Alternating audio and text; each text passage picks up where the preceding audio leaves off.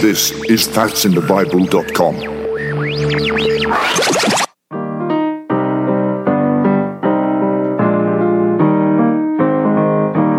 Troublesome times are here, filling men's hearts with fear. Freedoms we all hold dear, now is at stake. Humbling your hearts to God, saves from the chastening rod. Seek the way pilgrims trod, Christians away.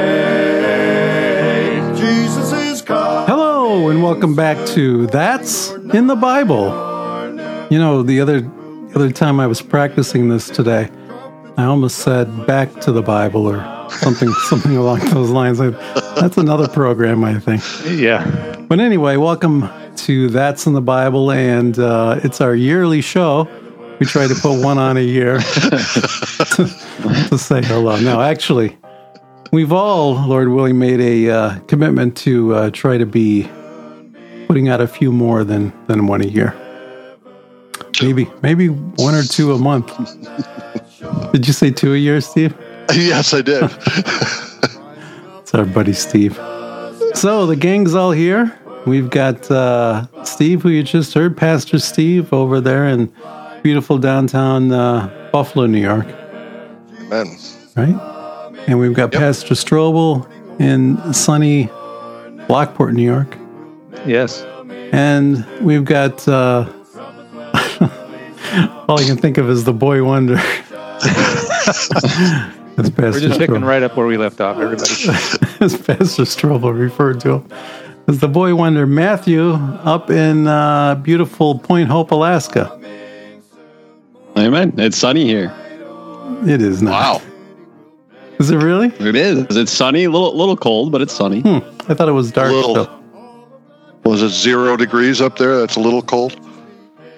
Yeah, it's about a little under 0, but it's not too bad. Well, and then of course I'm Eric, and the host here in beautiful Horseheads, New York. And I know it's been a while, so maybe we could just go around and tell everyone, and maybe even for the new listeners, who you are, where you're located, and what's been happening. And Steve, I know you had something you wanted to say. I did. Yeah, you're really going to get me to do that. Yeah, we've just been busy with the normal things. Changed out of my welding clothes and jumped into my casual preaching clothes to do this podcast. And still working with the church there in South Buffalo.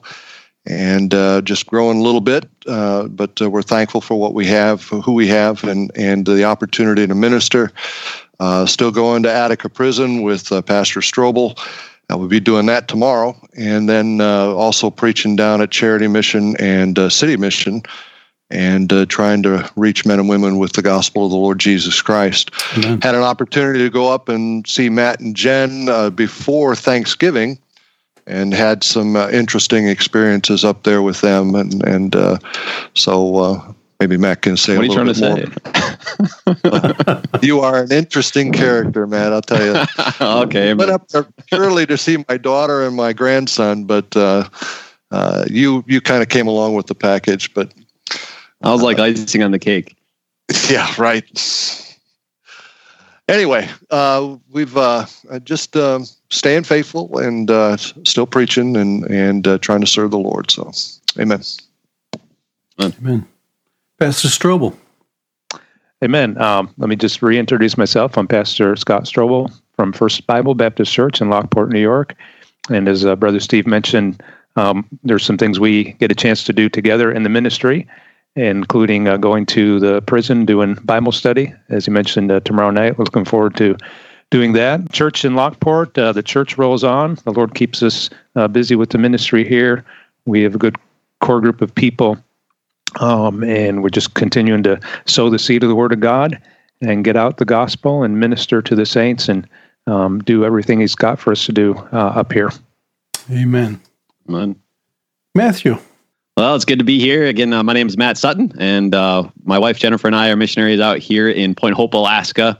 For those of you that don't know, we've been out here for a little over 2 years now, and it's just good to be out here ministering to the Eskimos out here. And we had a pretty big adventure just last week. Actually, it was about 2 weeks ago.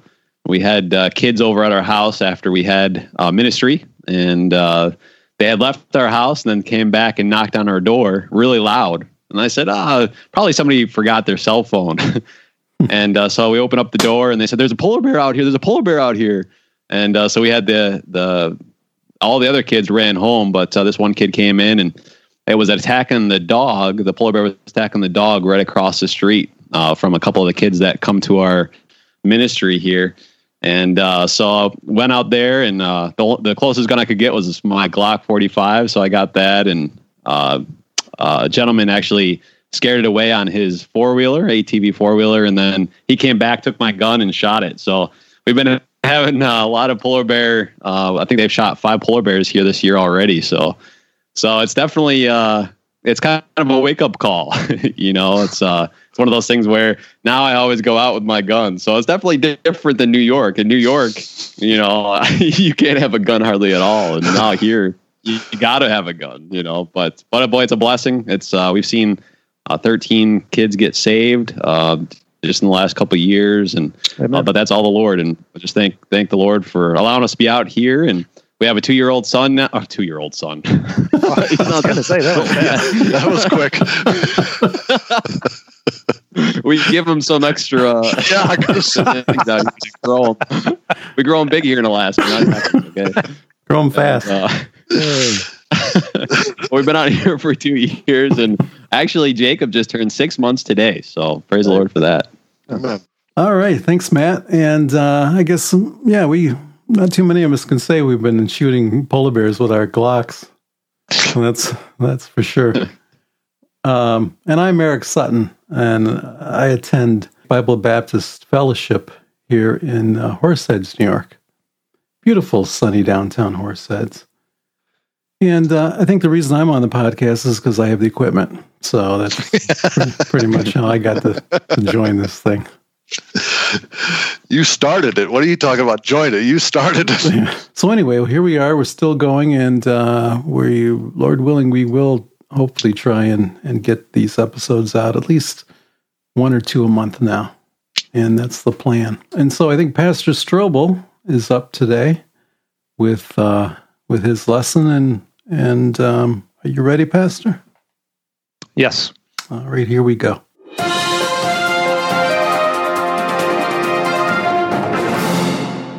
All right. I'm going to read a passage from Mark chapter 2, beginning in verse number 18, where it says this, "And the disciples of John and of the Pharisees used to fast. And they come and say unto him, Why do the disciples of John and of the Pharisees fast, but thy disciples fast not? And Jesus said unto them, Can the children of the bride chamber fast while the bridegroom is with them? As long as they have the bridegroom with them, they cannot fast. But the days will come when the bridegroom shall be taken away from them, and then shall they fast in those days." And folks, today the days have come. The bridegroom has been taken away from us in that he is up in heaven sitting at the right hand of God. And the question is, are the children of the bride chamber doing any fasting? Let me open with a word of prayer. Father, we are thankful, Lord, to have the opportunity to go over with your people and others that might tune in your word on this podcast. I pray for your blessing upon it. I pray you bless us as we try to put it on, both now and in the future, and bless others as they hear and lead people that need to hear these things to the program. And bless the study tonight. Help me to convey accurately and adequately the things that you put on my heart to give to these people. I pray in Jesus' name. Amen. As you may have guessed, I'm going to be speaking about the subject of fasting. Not a very popular subject for obvious reasons. Nonetheless, it is a Bible subject, and fasting is also a Bible practice. It is sanctioned and practiced both in the Old Testament and the New Testament. To be clear, what fasting is going for a period of time without eating. And that's why we call our morning meal breakfast, which is literally break fast. And really, that's about the only fasting that most Christians do. They fast all night while they sleep, and then in the morning they get up as soon as they can and break fast. And of course, the Lord Jesus, he had more than this in mind when he said that the children of the bride chamber would be fasting in the days when he was taken away. A fuller definition of fasting is found in Webster's 1828 dictionary, and it says this about it. First definition says this: to abstain from food beyond the usual time, to omit to take the usual meals for a time, as to fast a day or a week. And then secondly, he says to abstain from food voluntarily for the mortification of the body or appetites. And that's what we're talking about when we're talking about fasting. You choosing to go for a period of time without food for spiritual purposes, to seek the face of God and other things that we'll talk about.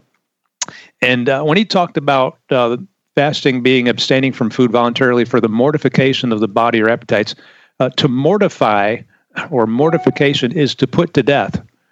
It is akin to the words mortician, which is one that works with the dead or dead people.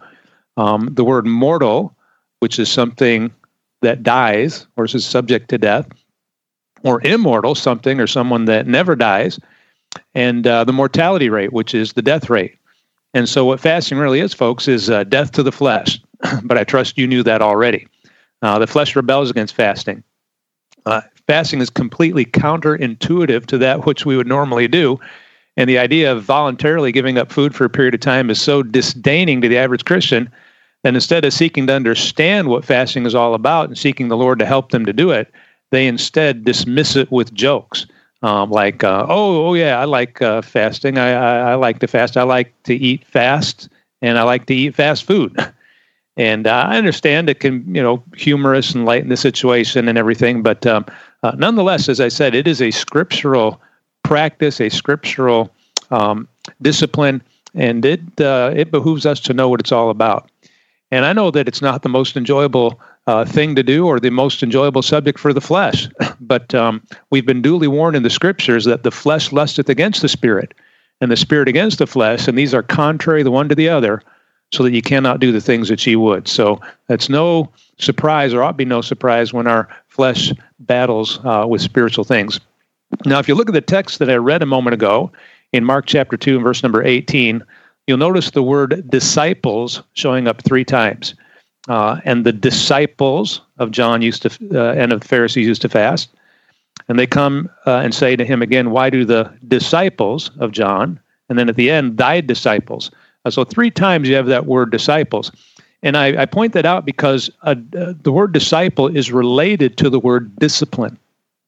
And a disciple is one who disciplines himself to follow his master. Of course, a Christian's master is Jesus Christ. And if we're to follow our Lord Jesus Christ, it's going to certainly take some discipline in some areas of our life. And discipline involves self-denial, another concept that seems to have been lost here in Laodicea. And yet, if you'll hear the words of the Lord Jesus Christ in the Gospels, he talks about it. Matthew, Mark, and Luke. Matthew 16:24, then said Jesus unto his disciples, if any man will come after me, let him deny himself and take up his cross and follow me. Mark 8:34, when he had called the people unto him with his disciples also, he said unto them, whosoever will come after me, let him deny himself and take up his cross and follow me.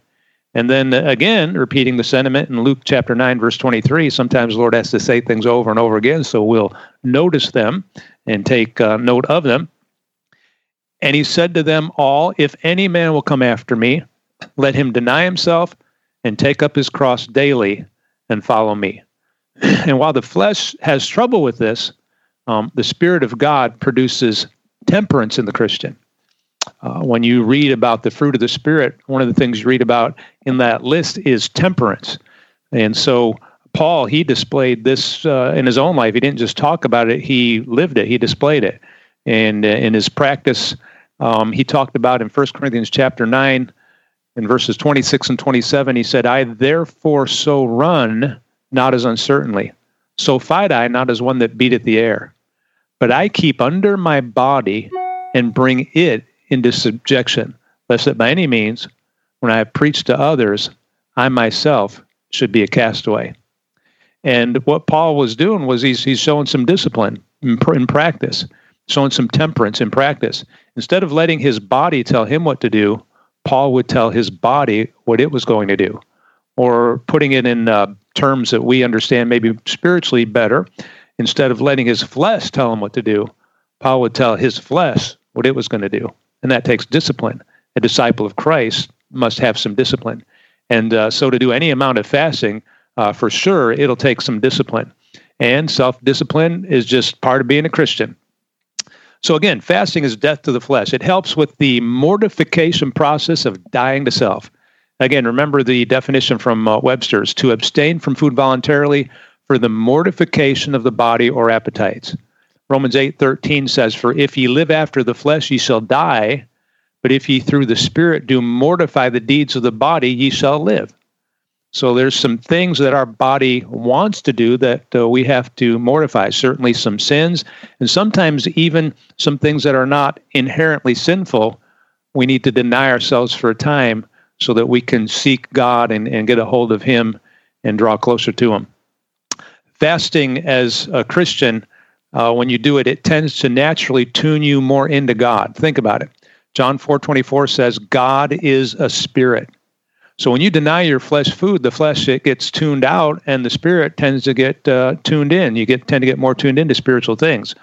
And of course, you might have to press past the point of your flesh crying out for food, but it will if you'll just hang in there.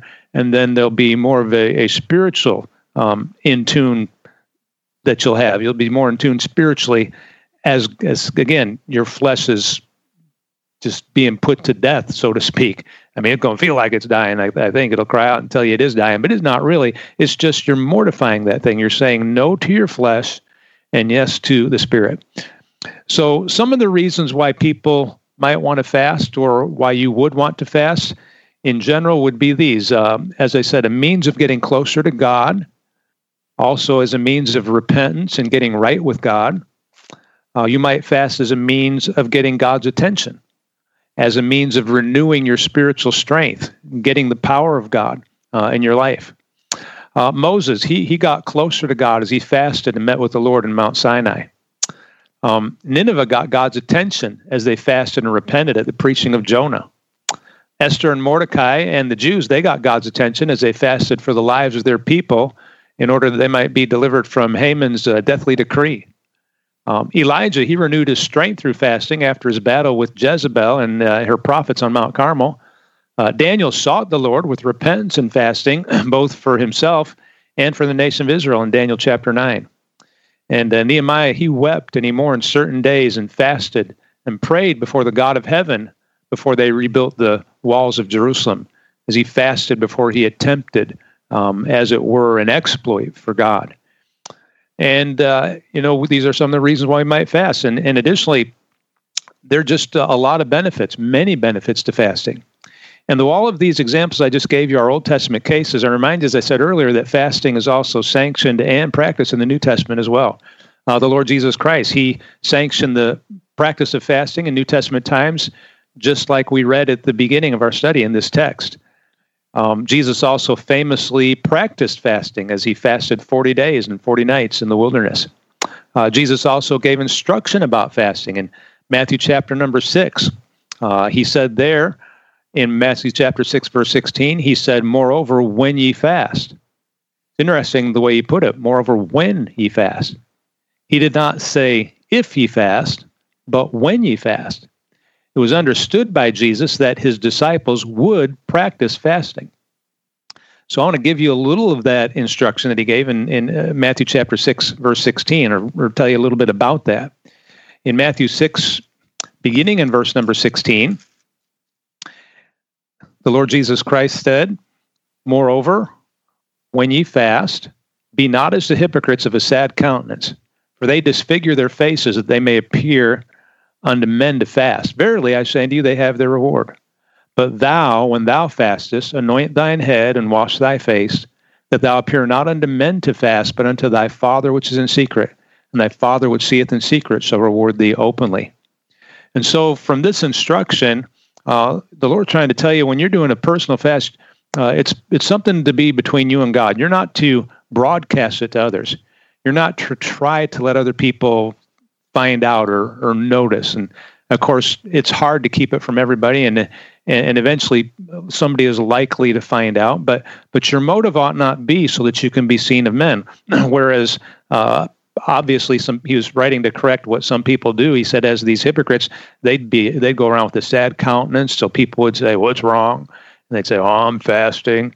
Or they disfigure their faces. And he said, "Look, you when you fast, you anoint thine head, wash thy face, just keep yourself cleaned up just like normal, and freshen, and don't appear unto men to fast. So try not to make it noticeable." But again, sometimes others might incidentally find out. They see you not eating, but that's not to be your motive. Your motive is not to be seen of others. Your motive is to be it's not to be for others to take notice of your fasting. Your motive is to be for God to take notice of your fasting and your desire to seek Him. Let me add here, if you suspect someone might be fasting because you've observed that there are some indications they are, normally you should not ask them if they are. If they're approaching it properly, they're not going to want to discuss it with you. They're not going to want to, talk about it based on what we're reading here. But let me also say that when you are fasting, if it is discovered and somebody asks you about it, don't feel like you've blown the benefit of your fast. Just make sure of your motives. Further evidence for fasting being a New Testament practice comes in the life of the Apostle Paul. He himself practiced fasting. And Paul is perhaps our greatest example of a New Testament Christian. And he gave a testimony of his fasting experience after the fact, after it was over. In 2 Corinthians chapter 11, verse 27. I'm going to read you from the passage. I'll start earlier. But here Paul's giving what I like to call his resume. And he tells of his experiences and his what he's gone through in the Christian life serving the Lord. And he says here, beginning in 2 Corinthians 11, verse 23, "Are they ministers of Christ? I speak as a fool. I am more. In labors more abundant, in stripes above measure, in prisons more frequent, in deaths oft. Of the Jews 5 times received I 40 stripes, save one. Thrice was I beaten with rods. Once was I stoned. Thrice I suffered shipwreck. A night and a day I have been in the deep. In journeyings often, in perils of waters, in perils of robbers, in perils by mine own countrymen, in perils by the heathen, in perils in the city, in perils in the wilderness, in perils in the sea, in perils among false brethren, in weariness and painfulness, in watchings often, in hunger and thirst, in fastings often, in cold and nakedness."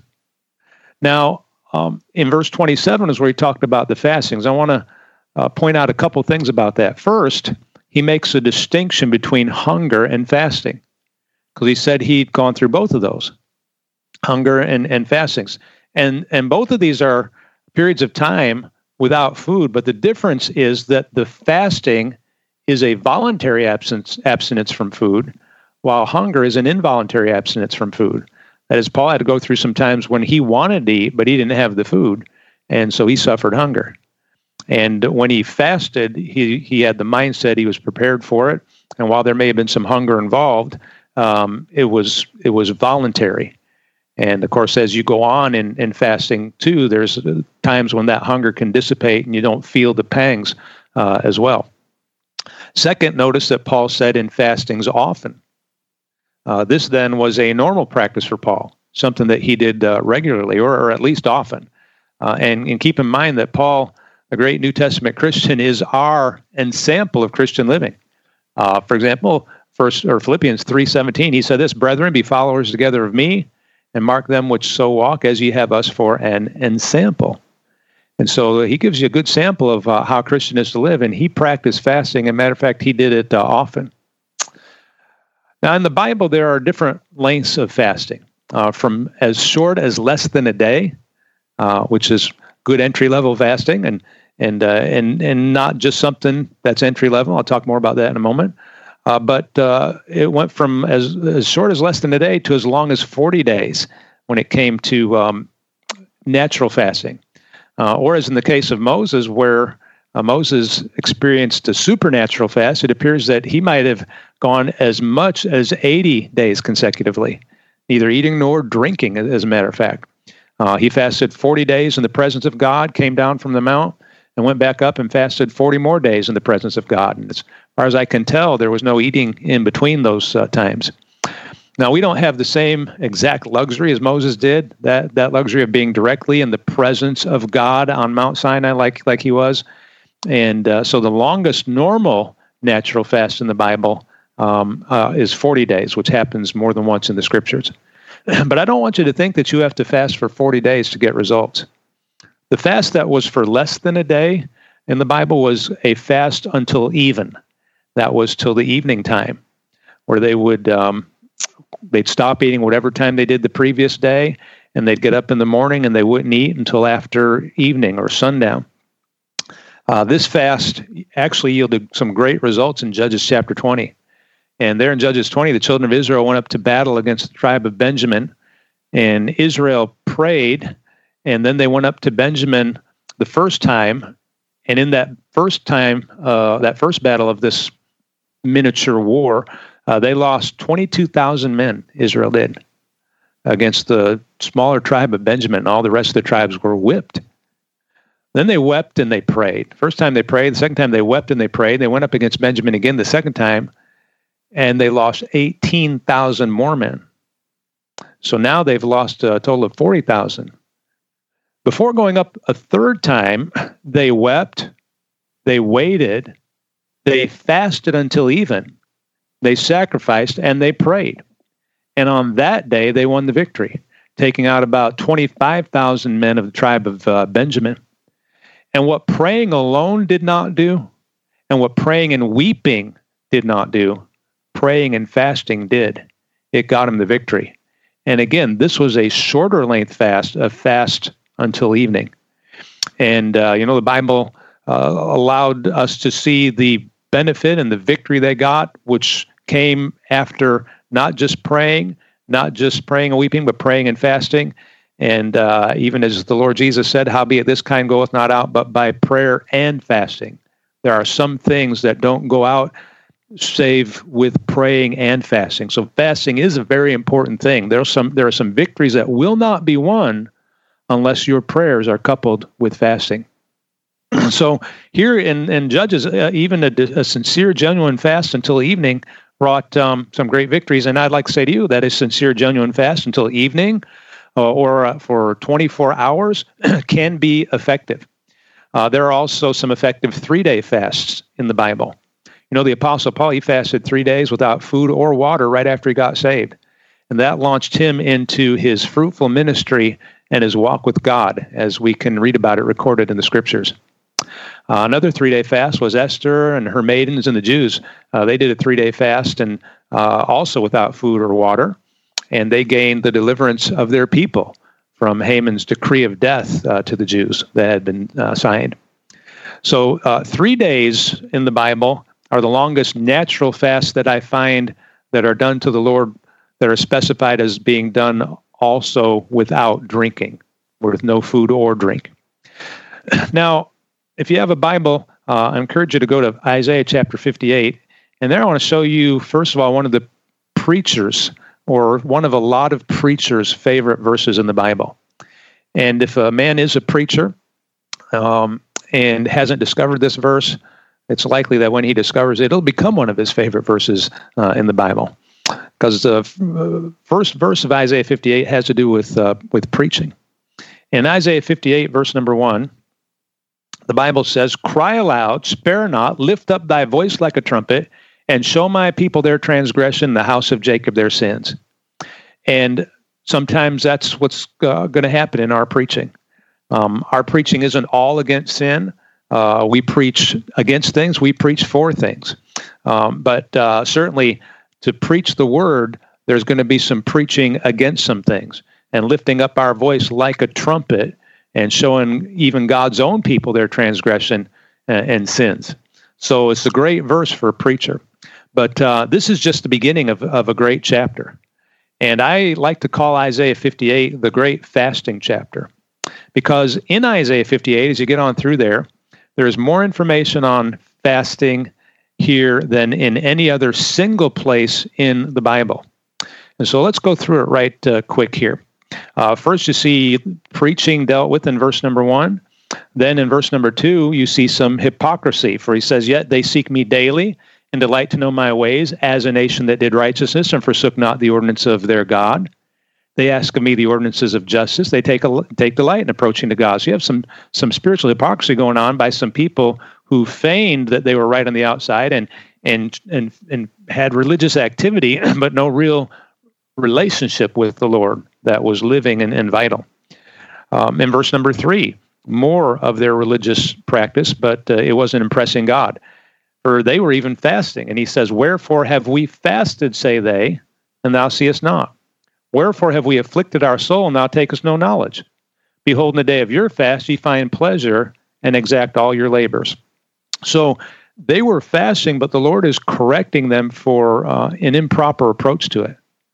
Furthermore, verse 4, he says, "Behold, ye fast for strife and debate and to smite with the fist of wickedness. Ye shall not fast as you do this day to make your voice to be heard on high." God said, that's not the kind of fast I'm going to pay attention to and hear and answer what it is that you're looking for. The idea of fasting for strife and debate is seen in our day and age when you have, and even in recent generations, when you have people like political hunger strikers, where for some political cause or some social cause, somebody fasts or goes without eating. Prison hunger strikers. It's any type of a hunger strike where they're going to refuse to eat in order to get people's attention about a cause that somebody wants something to be done about. And God said, you're not going to fast this way and get my attention. These types of fasts are not done really to get God's attention anyway. They're done to get man's attention. Verse number 5, the Lord says, "Is it such a fast that I have chosen, a day for a man to afflict his soul? Is it to bow down his head as a bulrush?" And the Lord's telling them that this isn't the fast that he chose. But notice how he made the reference there. He says, "Is it to bow down his head as a bulrush?" A bulrush, it's like a cattail. I mean, those things, they stand straight up. So they don't bow down. And the problem was they weren't humbling themselves in this fast proper. They're just standing erect, upright, not bowing before the Lord. And so it's an analogy, a similitude, bow down his head as a bulrush. The Lord's trying to show you something. And that's not where that similitude ought to go. You don't bow down your head as a bulrush. And the next thing he says is likewise showing something's out of order, where he says, "And to spread sackcloth and ashes under him." In times of repentance, sackcloth and ashes are put on the body, not under it. So while they appear to be seeking the Lord, their motives or their procedures are all messed up. It just shows their heart is not right in this thing, and the Lord notices this thing. They're going through some religious motions, but they don't have the right spirit behind it. And then he says to them about this practice of fasting, it says, "Wilt thou call this a fast?" The type of fast they were doing. Wilt thou call this a fast and an acceptable day of the Lord? It's like the Lord saying, you call this a fast? This isn't the fast I've chosen. This isn't the one that's going to get my attention. So now, beginning in verse number 6, we'll see God's proper motives for fasting. And there are some real good reasons to do it. And he says in verse number 6, first of all, "Is not this the fast that I have chosen? To loose the bands of wickedness." So one good reason to fast is to do just that, to loose the bands of wickedness. If you're bound with sin, if sin's got its bands wrapped around you and you can't get the victory, a good way to approach that victory that you've not yet been able to get any other way is to seek victory through prayer and fasting, to loose the bands of wickedness. Or you might wish to fast for somebody else, a brother or a sister in Christ, a friend or a relative that's thus bound in sin. Maybe you wish to fast for an unsaved person who's bound in sin and lost. So to loose the bands of wickedness is a good reason for fasting. The next thing he said in the verse was to undo the heavy burdens. The Bible tells us we're to cast all our care upon the Lord because he cares for us. We're to cast our burden upon him, and he'll sustain us. Sometimes burdens are hard to cast on him. Sometimes we go to lay that burden down, and we get back up, and we take it with us. And if you've got a burden that you have not been able to undo, you've not been able to loose it off of your own heart and your own shoulders and get it onto God's, you keep feeling like you're bearing it, and you do keep bearing it, why not seek the Lord through prayer and fasting, and at that time try to unload the burden for this is a proper reason to fast. And then he says in the verse, and to let the oppressed go free. So the fast the Lord has chosen is one where you let the oppressed go free.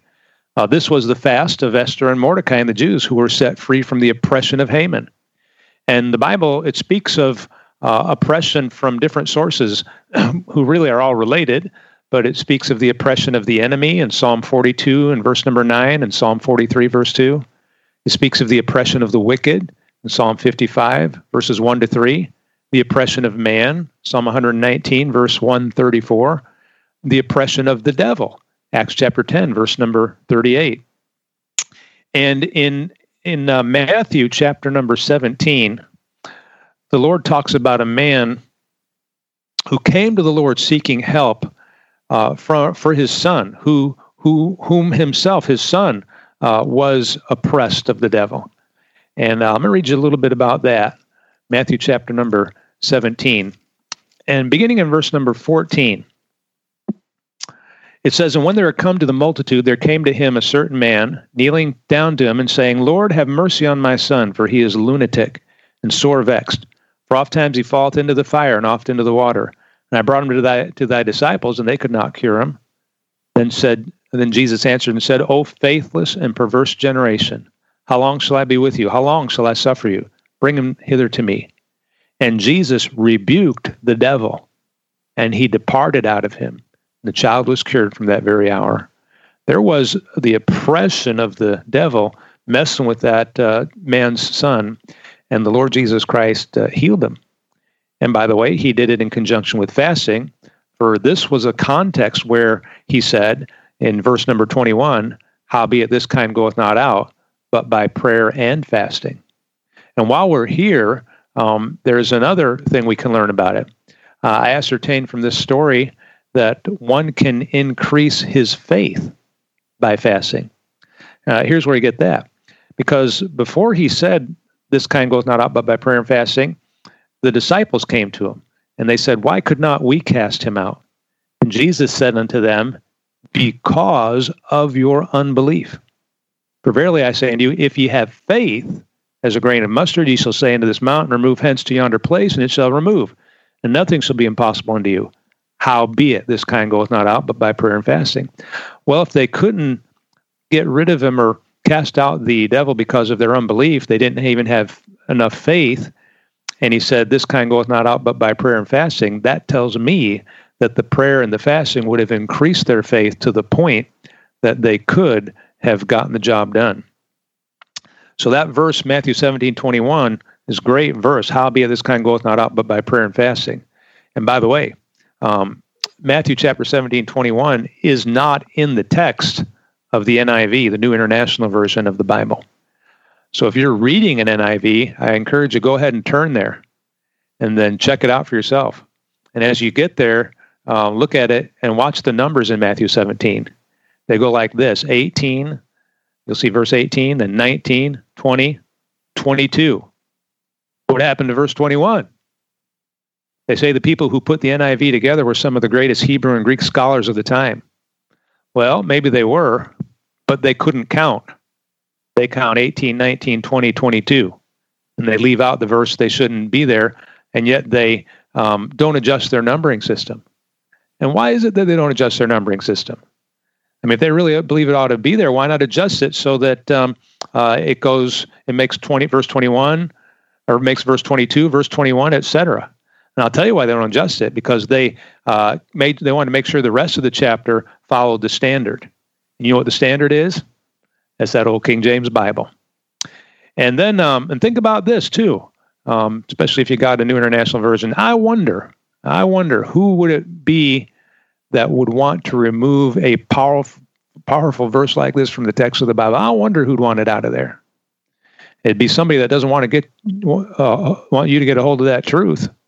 Somebody that doesn't want you to get a hold of God, namely your adversary, the devil. He'd be the one that wants to yank that verse out of the Bible. And then he told you this in verse number 6, talking about, I'm going back now to Isaiah 58. Is not this the fast that I have chosen, to loose the bands of wickedness, to undo the heavy burdens, and to let the oppressed go free, and that ye break every yoke? Sometimes you get yoked up with things that you ought not to be yoked up with, and they're hard to break.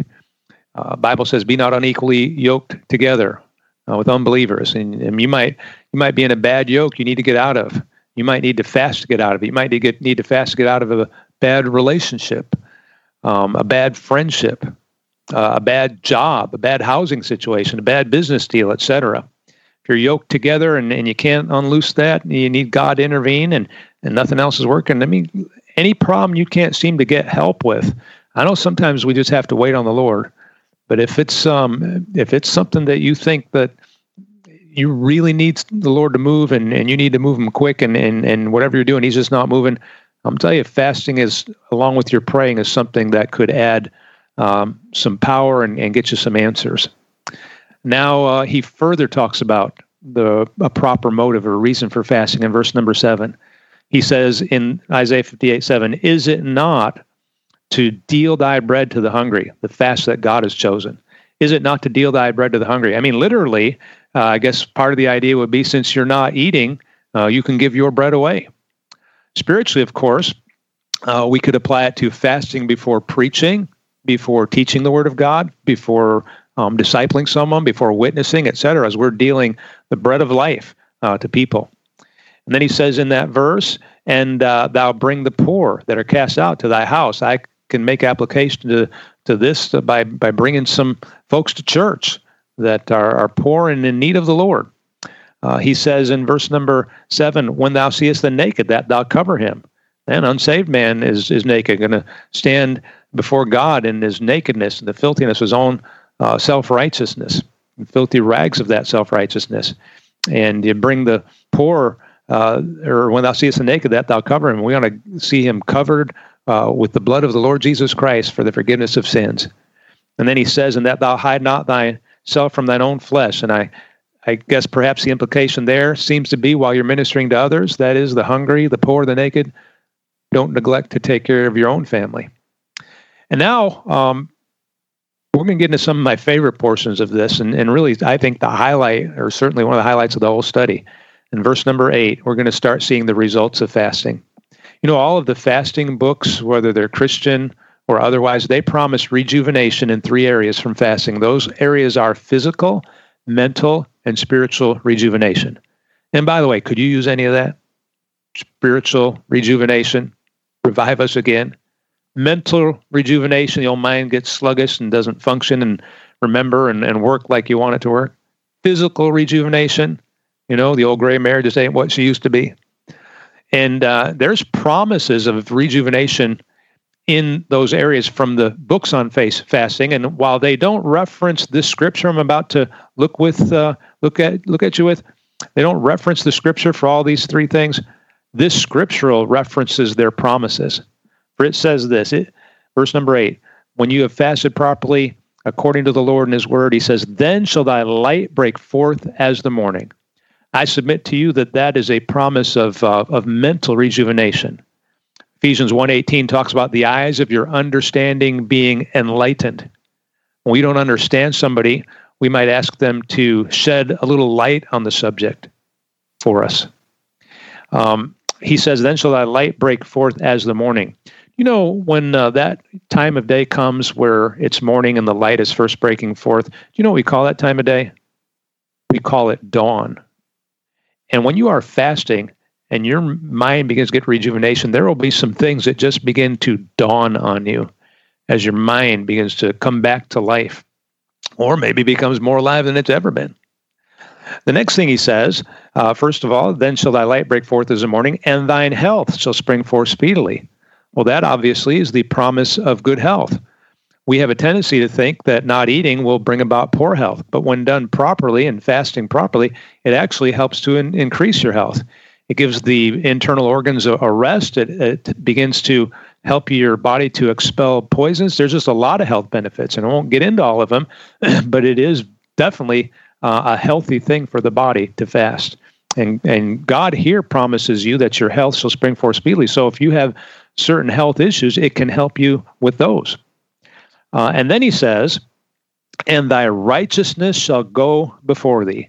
And there is your spiritual rejuvenation, your spiritual revival. He says, thy righteousness shall go before thee. And he says, and the glory of the Lord shall be thy reward. It looks like re-reward, but we would pronounce it rearward. What this means, and again, I'll give you Webster's 1828 definition. He says the word is from the word rear and ward. So if we were to spell it today, and we don't need to update the spelling in here in the scriptures to make it this way, but if we were to spell it, we would spell it rearward. So it'd be like the opposite of forward, or the other end of forward be rearward.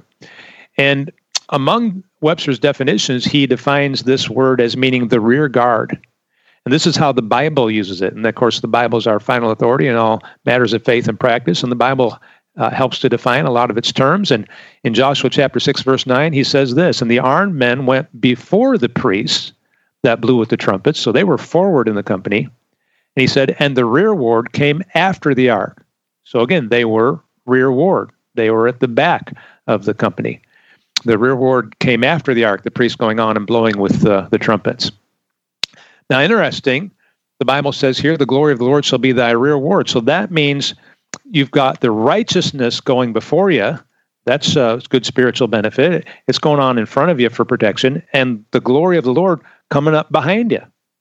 And when you're looking at this, the armor of God, people have pointed out there's no armor for the back. They said, as you go through there, you see armor for the front. But, we talked about in Matthew chapter 17 how that fasting could increase your faith.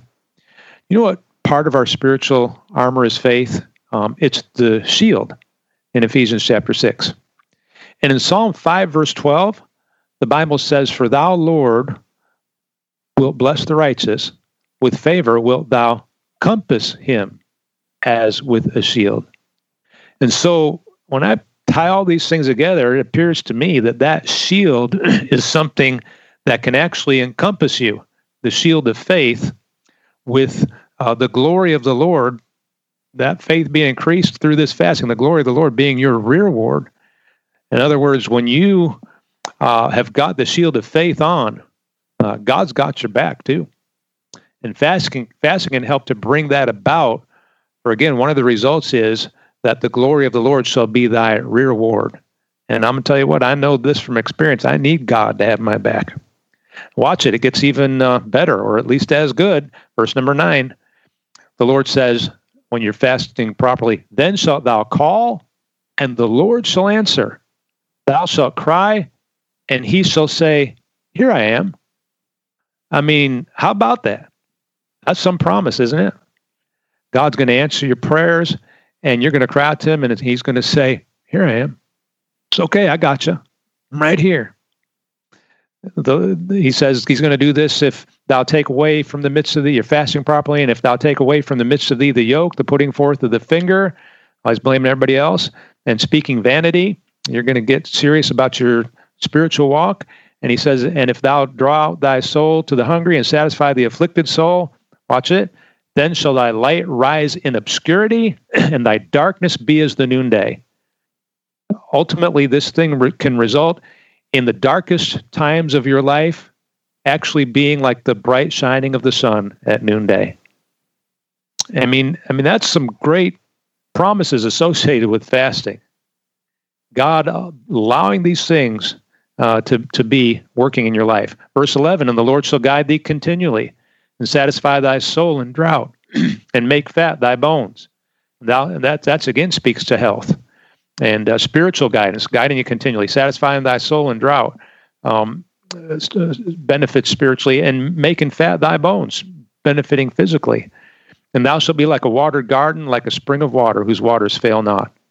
And they that shall be of thee shall build the old waste places. Thou shalt raise up the foundations of many generations. Thou shalt be called the repairer of the breach, the restorer of paths to dwell in. If thou turn away thy foot from the Sabbath, from doing thy pleasure on my holy day, and call the Sabbath a delight, the holy of the Lord honorable, shalt honor him, not doing thine own ways, nor finding thine own pleasure, nor speaking thine own words. Again, it's somebody getting serious about seeking the Lord. And he closes up with this, verse 14, then shalt thou delight thyself in the Lord, and I will cause thee to ride upon the high places of the earth, and feed thee with the heritage of Jacob thy father, for the mouth of the Lord hath spoken it. Boom. That's God's word telling you about these things. Interesting that he would say, and I will cause thee to ride upon the high places of the earth. The fasting books also mention a euphoric feeling that occasionally occurs while you're fasting, not unlike what some folks call a runner's high. And of course, when fasting to the Lord and experiencing something like this, it is a holy and pure ecstasy, completely a spiritual, beneficial thing. It's not something ungodly, unholy. It comes with no adverse effects to the body, the soul, or the spirit, and no hangover. And now that we've gone through the great fasting chapter of Isaiah 58, notice the next verse in the Bible. For right after this great dissertation on fasting, the Bible says in Isaiah 59, verse 1, "Behold, the Lord's hand is not shortened, that it cannot save, neither his ear heavy, that it cannot hear." And this would imply to me that seeking the Lord through proper fasting can help us to get the obstructions out of the way so that God's hand would move in our lives in ministry and his ears would hear and answer our prayers. Interesting placement of that verse that we kind of focus in on sometimes, not just noticing the context because it's the beginning of a chapter, but they had a whole chapter right before that that talked about seeking the Lord properly through fasting. And so the Bible offers us very many desirable results through fasting. But like a lot of things, folks, too often we want the product without the process that goes along with getting it. We want the results without taking the pains to get those results. But if the results are that great, and they are through fasting, and I think you can see that as you look at these details of Isaiah 58, if the results are that great, then it is worth going through the grueling process to get them. And you can even learn to like the process. And so I'm going to close, but I want to leave you with a reminder of some of those promises as they were given in Isaiah 58. As he said, "When fasting properly, then shall thy light break forth as the morning, and thine health shall spring forth speedily, and thy righteousness shall go before thee. The glory of the Lord shall be thy reward. Then shalt thou call, and the Lord shall answer. Thou shalt cry, and he shall say, Here I am." Thank you, Pastor Strobel. Amen. Amen.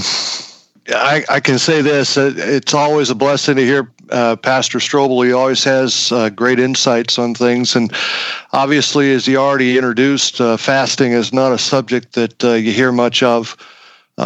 You don't see much of it on, the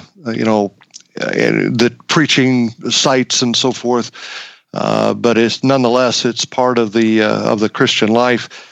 And what we're supposed to do as Christians. I kind of go back to what he, I guess in a sense, reiterates something that he said at the beginning.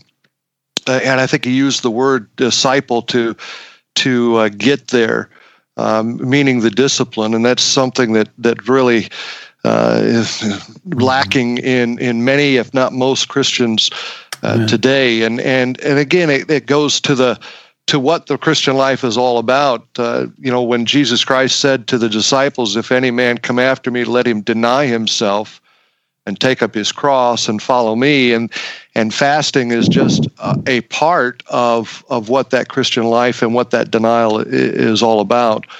If we can't stop ourselves from doing certain things or make ourselves to do certain things, then we're going to have a long, hard road on the Christian life, because it is a life of denial, but that serves as a positive result because of the fellowship that we can have with Him.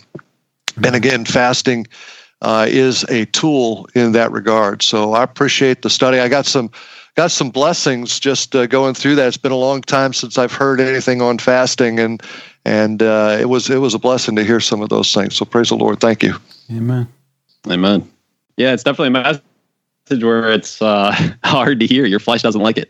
Yeah. But you don't hear, like Pastor Strobel said, you don't hear many studies or messages on this. And, I know for me personally, fasting shows me just how powerful my flesh is. And, we're supposed to be filled with the Spirit, not with anything else. And we can see many times how we can be filled with ourselves, with our flesh. And our flesh likes to trick us, I think, and tell us, "Oh, it's not that bad. I'm not that powerful over here. You're okay." And that's, of course, why we need to get in the Bible. It's a discerner of the thoughts and intents of our heart. But also, our flesh likes to say, oh, you're okay. You don't need to, read too much of your Bible, but, try and read your Bible and see how much your flesh likes it. Try to pray for an hour, see how much your flesh likes it.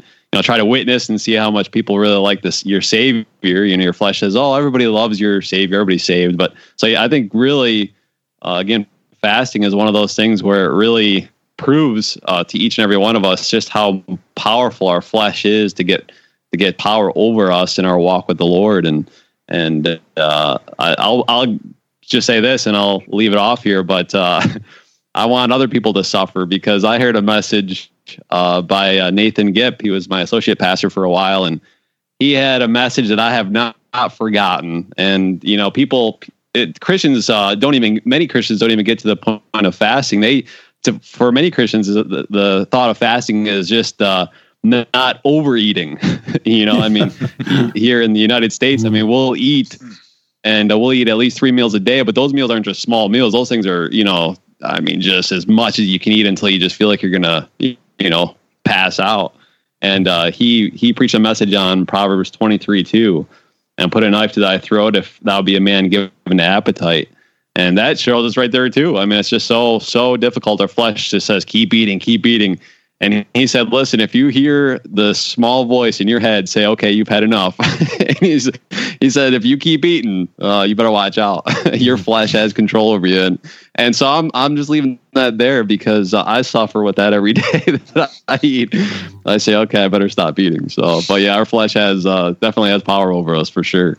Yeah, amen. And I think the self-denial aspect of fasting, it just kind of runs contrary, well, certainly to the world, where get all you can get and be all you can be. And, and unfortunately, I think also even in Christian circles too, it's, what blessings does God have for me? And, what's kind of like the whole, what's in it for me? And here's what, God's done for me. And while that in and of itself is good, it's sometimes, and maybe often, to the exclusion of, doing something like fasting to really get a hold of God and the other reasons that Pastor Strobel talked about.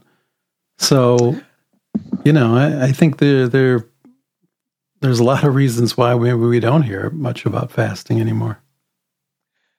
And I realize in doing this study, this is more of a graduate type of a study. This isn't. Let me use this analogy. Fasting is meat. Yeah, it is. Yes, it is. Scriptures. But in keeping with the title of our program, I figured, hey, that's in the Bible. Mm-hmm. So, yes, it is. Amen. It needs to be brought out. And it's good stuff, and it's another way, another opportunity to grow in your Christian life and to get a hold of God. Amen. When you as you said, you're struggling with things that, boy, I'm just not getting an answer on this. Yep. There are people that physically that might not be healthy for them to fast. Maybe they're on certain medications, and they'd want to check into that. The honest truth is that most Christians could fast. They just aren't interested in it. Mm-hmm. But again, if you can get a hold of the benefits of it, I think it's something you ought to just put on your Christian bucket list. Yeah. Do it once before you die. Or maybe do it once and then die. Yeah. That's called extreme fasting. This is a program about extreme Christianity. Huh? Yeah, man. I think to some folks it is, right? It is. It is. But again, it's getting past that. Oh, my soul. Mm-hmm. I can't. Part of it is this. You get saved and you find all these different things you can't do. All right, I can't drink. I can't carouse with women. I can't smoke. And it's like the only thing we got left is food. Now he wants to take that away. This isn't a permanent thing. It's just it's an occasional practice, something to do. Amen. Yeah. As long as your next study is not on coffee, okay? You just led with your chin, kids. You mean the addictive? Maybe moderation. The addictive properties of caffeine. I tell you this though, if you're a coffee drinker, it tends to be harder to fast because the headaches come in quickly. It's a good idea if you're going to fast. Some people get the idea if they're going to fast, they're going to gorge themselves on everything the day before. And most people that I've seen, I think everybody I've seen that decided to do that, they never made it through the next day. A better approach would be kind of wean yourself off of some of the things that might cause your body to have adverse effects, or minimize your eating a little bit more before you try to fast for a day, and it tend to make it easier. Amen. And I'm glad you brought that study. And that is in the Bible. And it's something that, you're right. If you don't hear much or see much written about it or talked about. So let's see, unsearchable riches of that book. I mean, there's just so many things in there. Amen. Amen. All right. Well, that's my cue for hitting that.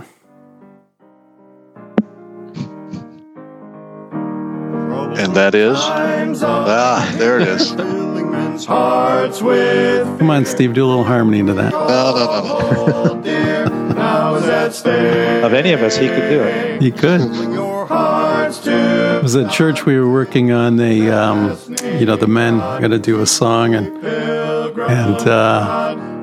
the song leader that's putting the song together looked at me and goes, "No, you can sing parts, right? Can you sing a part?" And I thought for a minute and said, "No, I can't sing a part." The last time I tried to sing a little part, Steve's laughing.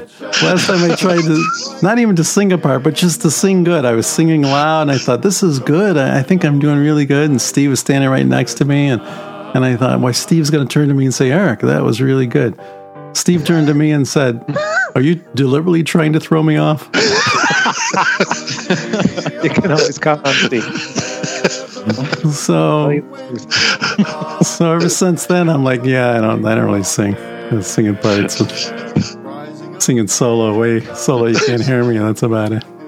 Sing apart from everybody else. That's right. Well, you have to understand where the context of that was. We were at a blowout, and we're standing up front with all the volume coming behind us and around us, the band in front of us, and we're singing to the top of our lungs. And I'm having a hard time staying on key because he's singing next to me. So you had to realize that it was, yeah. Yeah, we get the message. You nailed it down pretty good there with that. Thank you.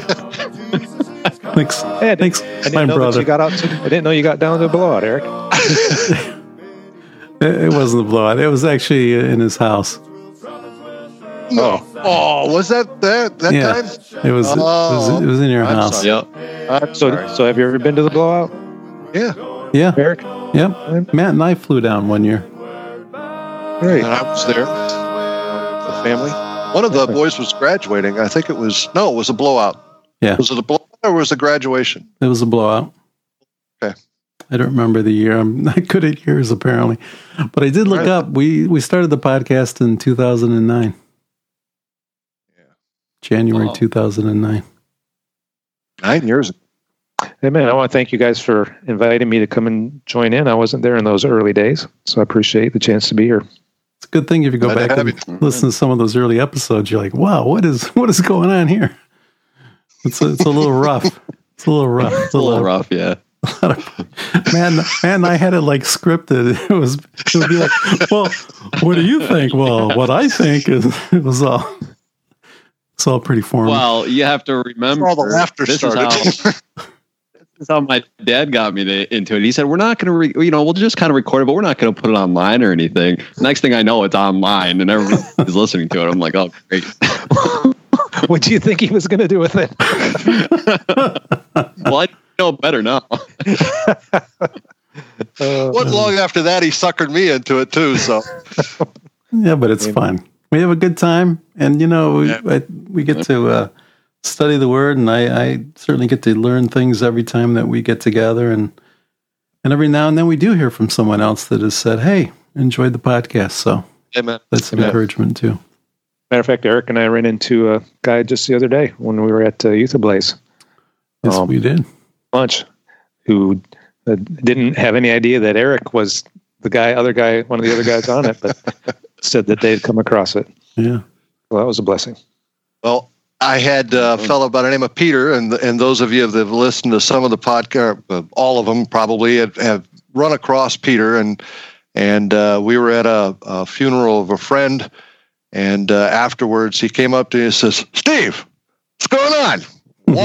One podcast and then you're done?" Well, he'll be surprised now, won't he? Especially if he stays to the end and hears his name. Yeah. Amen. Yes, he will. All right, guys. Well, thanks again, and we'll see you in a couple of weeks, Lord willing. Of the That's in the Bible podcast. To leave a comment or to ask a question, visit our website at that'sinthebible.com or email us at that'sinthebible@gmail.com or call our listener feedback voicemail at 716-584-1611. Again, that's 716-584-1611. As always, thanks for listening and press on.